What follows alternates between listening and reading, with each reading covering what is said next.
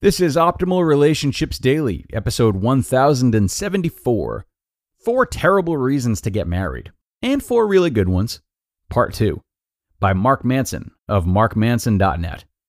Hello, everybody. Great to have you back here for Part 2 with me, your host and narrator, Greg Audino. We started a great post yesterday from Mark Manson, so go ahead and listen to yesterday's episode if you haven't already. But if you have, before you forget what you listened to yesterday, we'll start Part 2 now and continue optimizing your life. 4 Terrible Reasons to Get Married, and 4 Really Good Ones, Part 2, by Mark Manson of markmanson.net. The Should We Get Married checklist. All right, so you've determined that you're not thinking about getting married for the wrong reasons, but you're not out of the woods yet, my friend. Following are some of what I've determined to be the most important aspects of a relationship that bode well for a healthy and happy marriage. And even though I'm calling this a checklist, I'm not saying that this big of a decision can be boiled down to a few yes-no questions and that's it. But if your relationship doesn't have these things already, let's just say that it's going to be pretty hard to make a marriage work in the long run. Number 1, you fight well. A healthy relationship is not a relationship without arguments. A healthy relationship is a relationship with healthy arguments. What I mean is that not only are fights inevitable in even the happiest marriage, they can actually be a good thing for the relationship if they are fought in a healthy way. That means that when you do get upset and argue with each other, you try to get to the root of the issue itself, and you don't attack the other person for who they are. So, for example, maybe your partner blew you off when you really needed them and you felt hurt by it. Instead of telling them that they're a heartless buttface who only cares about themselves, you should probably try to understand why you're so hurt in the first place and address that with them. Are you afraid of being left alone in times like this? And if so, do they actually understand that? Is there some way you can communicate when you really need them, and are they willing to work with you on it? Most arguments in relationships come from a misunderstanding of emotional needs. But that also means there's an opportunity for both to A, figure out what each other's needs are, and B, learn how to get your needs met and meet the needs of the other person. And so, when done from a place of mutual respect for one another's needs, this is how arguments can be a healthy part of a relationship. And when you do fight, it's important that ultimately you forgive each other, and you forgive yourself. You don't keep bringing up old issues, but instead, you acknowledge when someone messes up and you accept their apology, and they own up to it and change their behavior.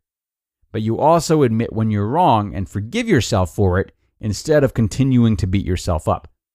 Again, fights are inevitable, so you need to make sure you're fighting well before you get married. Otherwise, be prepared to deal with either a very short, tumultuous marriage or a very long, miserable marriage. Number 2, you have similar worldviews and visions for your future. Stop and ask yourself this about your relationship. Are your lives going in the same direction, and do you share similar values? Or is there friction when it comes to big life decisions? Do your career aspirations and/or lifestyles mesh well with one another? If one of you wants to be an actor and live in Los Angeles, and one of you wants to live a quiet life on a farm in Idaho, well, how exactly is that going to work? One of you will have to give up on your dreams, creating a downward spiral of resentment and regret, and then no one wins. Similarly, if one of you wants to spend your money on traveling and seeing the world, but one of you would rather buy a nice big house and stay home to take care of it, that's also a recipe for conflict down the road. Essentially, if one of you has to give up on your dreams, your career, your passions, it's just not going to work. One or both of you will wind up miserable and resenting each other. And if one or both of you have to suppress or change your values in some way, you're also in for a rocky marriage. Things like how to raise kids, or if you want them at all, religion, how you handle money issues, and so on. A lot of these things aren't sexy to think about, but again, any issues you have now in your relationship will be magnified in your marriage. And the bigger the issue, the harder it will be to ignore it for long. Number 3, there's a strong friendship that underpins the relationship. A fact of any long-term relationship is that romance dwindles.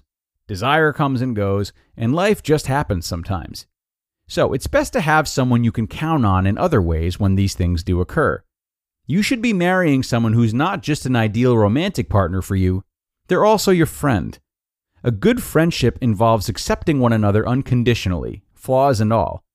They might annoy you in some ways and upset you in others, but at the end of the day, you still want to be there for them and you want them to be there for you. You don't get sick of each other, but when you do need your space, neither of you takes it personally and you give it to each other.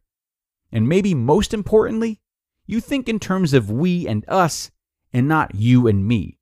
This is a product of having shared values that manifests as a solid, loving friendship. Of course, you recognize and respect one another's autonomy, but you're also a team working towards the same goals. If instead, you feel like the other person is always interfering with your independence, then you either have a mismatch in values or you may have some avoidant tendencies you need to deal with. Either way, you need to work this out before getting married. Number 4. You see marriage as an exciting option, not an obligation. Last, you shouldn't see getting married as something that you have to do for whatever reason. And I don't just mean someone giving you an ultimatum, we need to get married or I'm leaving, although that's definitely one giant red flag not to get married. But you shouldn't also feel like you have to get married because that's what people do, or because you've been with someone for a long time and feel like you owe it to them. A marriage, and any relationship really, is something that is created by two people. It's a project, not an obligation. And like any project worth doing in life, it can be challenging at times, but it should also be exciting, and in the end, worth it for both of you.